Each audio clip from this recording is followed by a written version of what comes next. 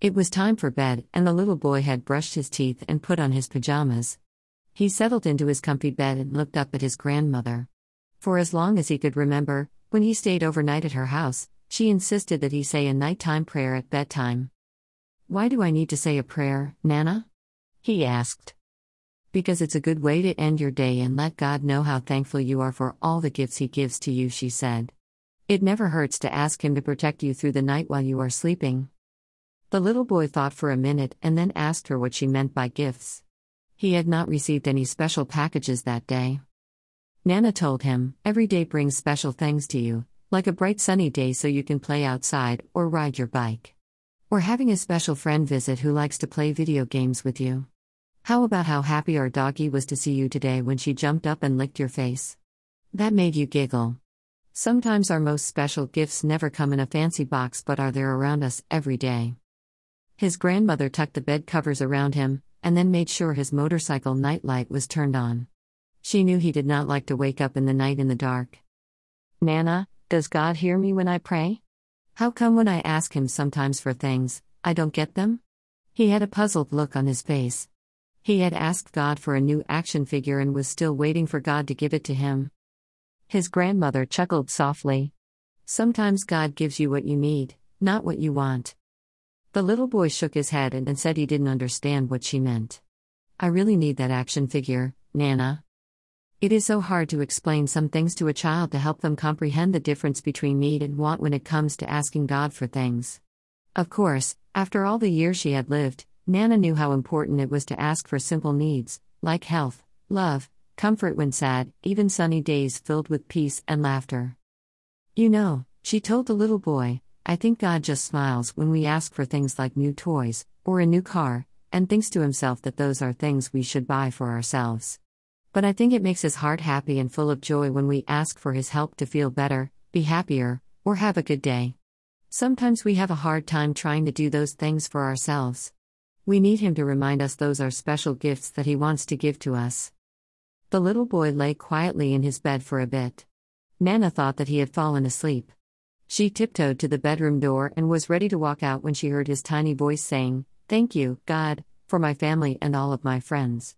Please keep us safe through the night. And God, do you think you could help me find a way to earn some money so I can buy the action figure myself? Amen."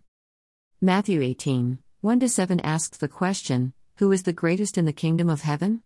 Jesus answered by calling a child to come to him and said, "I assure you that unless you change and become like children, you will never enter the kingdom of heaven.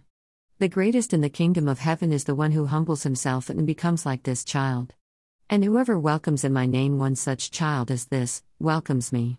If anyone should cause one of these little ones to lose his faith in me, it would be better for that person to have a large millstone tied around his neck and be drowned in the deep sea." In verse 10 of Matthew 18, Jesus tells his disciples, "See that you don't despise any of these little ones. Their angels in heaven, I tell you, are always in the presence of my Father in heaven." In Matthew 19, 13-15, we learn that people brought children to Jesus for him to place his hands on them and pray for them, but the disciples scolded the people. Jesus said, "Let the children come to me and do not stop them, because the kingdom of heaven belongs to such as these." He placed his hands on them and then went away. How wonderful to know that Jesus valued little children so very much. They were never in his way and were loved so very much by him. Sometimes we tend to push children aside instead of realizing what a special joy they can bring to our lives and should be treasured for the gift that they are. They stay little only such a short time, but when they are young and curious, especially when it comes to learning about God, the questions they ask brings new opportunity for each of us to bear witness to them. How can they learn if we don't take the time to teach them what they need to know about their Heavenly Father? Recent changes in the life of my youngest grandson has made him want to know more about God and why it is so important to worship Him.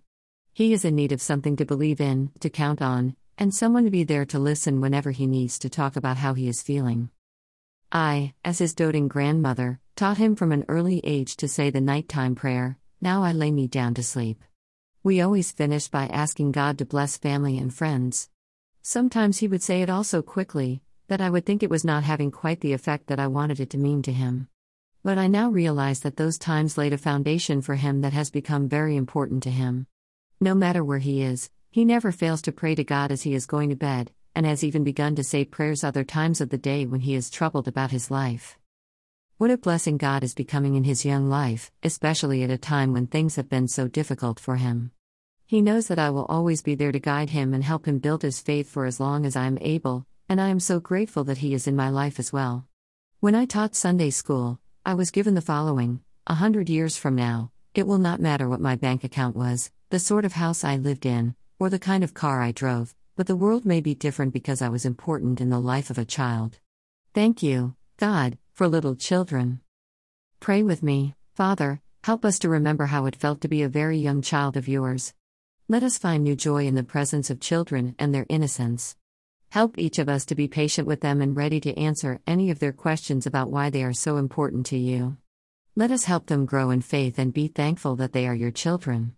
Amen.